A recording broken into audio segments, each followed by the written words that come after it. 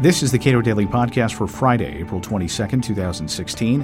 I'm Caleb Brown. The president has weighed in on Brexit, the referendum Britons will consider about leaving the European Union. Tom Clardy, managing editor of the Cato Journal and former executive director of London's Adam Smith Institute, comments.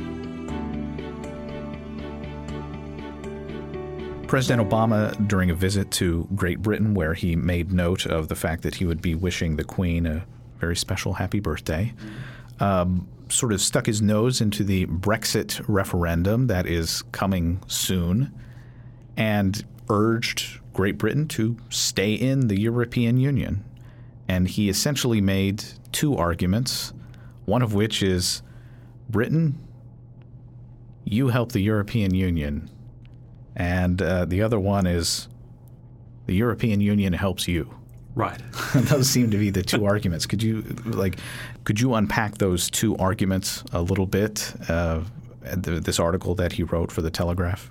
Yeah, sure. I mean, he's essentially making two key points. One is that the European Union magnifies British influence in the world, that it doesn't diminish it, that in fact Britain, its voice is heard more loudly and more clearly because it's a member of the European Union than were it merely an independent sovereign nation state.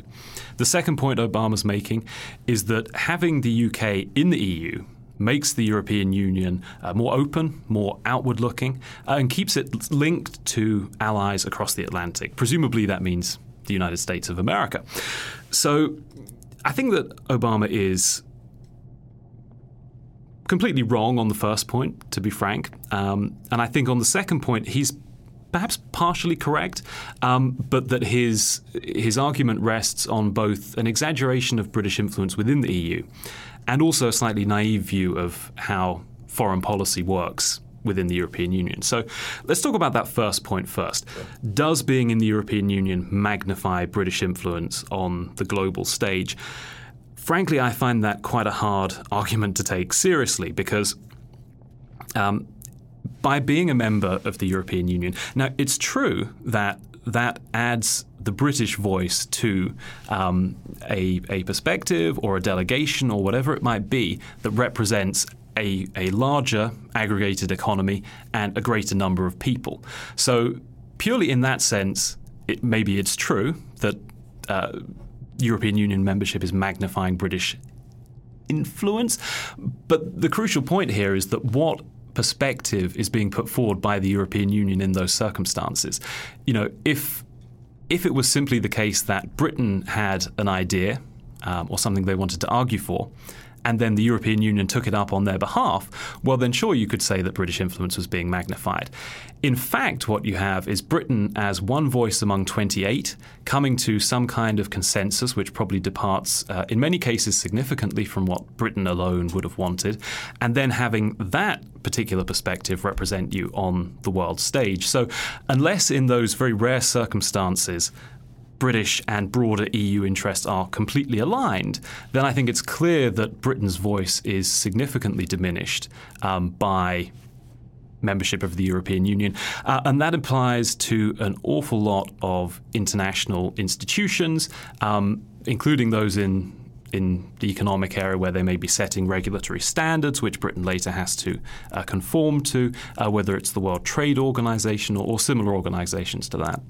As for the second point, does the UK, by its membership, keep the European Union more open and more outward-looking, by which I guess we mean to trade, to business, to investment, to a broadly free market view of the world? He also references here the fact that the Paris Agreement that was recently approved, he argues that it was the European Union fortified by the United Kingdom that ultimately helped make that agreement possible. Right. So from a free market perspective, it's not necessarily all good. So, and I think Obama in that same article actually, is saying that the proposed US-EU trade agreement is great because it will impose higher labor standards. So maybe it's not the conventional understanding that you and I might share about why free trade is a good thing. Okay, but is that argument broadly correct, that the UK keeps the EU more open and outward-looking in economic terms? Arguably, it is to a certain extent. Britain is probably an outlier among European nations in terms of its commitment to free markets, to competition, to free trade. So a European Union without Britain maybe moves marginally in the opposite direction. The other point the President made was that UK membership of the EU keeps the EU linked to allies across the Atlantic, to the United States. Partially, yes, but if you look at the last 8 years, certainly I don't think that there's been a great deal of closeness between the UK and the US administrations. Certainly President Obama himself has paid more attention to Chancellor Merkel in Germany and President Hollande in France than he has, I think, to the British government. And that's not to criticize him. That might have been a completely realistic and sensible way to go about conducting foreign policy. But I think that it underscores the fact that the UK, when it comes to foreign policy, the UK involvement in the EU really not all that important to the US. And that rests, I think, on a naive understanding of European relations, which goes back a very long way. And it's basically this idea that on foreign policy and defense issues, America really wants to just be able to get Europe on the phone. They want to speak to Europe and have negotiations with Europe and have Europe collectively decide what they'll do, which hopefully is to go along with whatever the United States wants them to do. Basically, it's a self-serving argument that that America wants Europe to follow its lead, and that they think Britain can be useful as their man in the room to bring that about. So it doesn't seem like a relationship of equals, and I think that the special relationship, so-called, between the US and the UK, in recent years, that's probably just meant that we followed you into Iraq, and I don't think that was a shining example of international policy making. So, yeah, I don't think that the president is right on that foreign policy issue.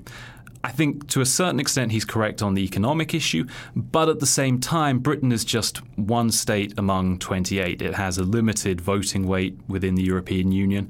At the risk of sounding like Donald Trump, it loses all the time in European negotiations. You don't often see Britain getting their way.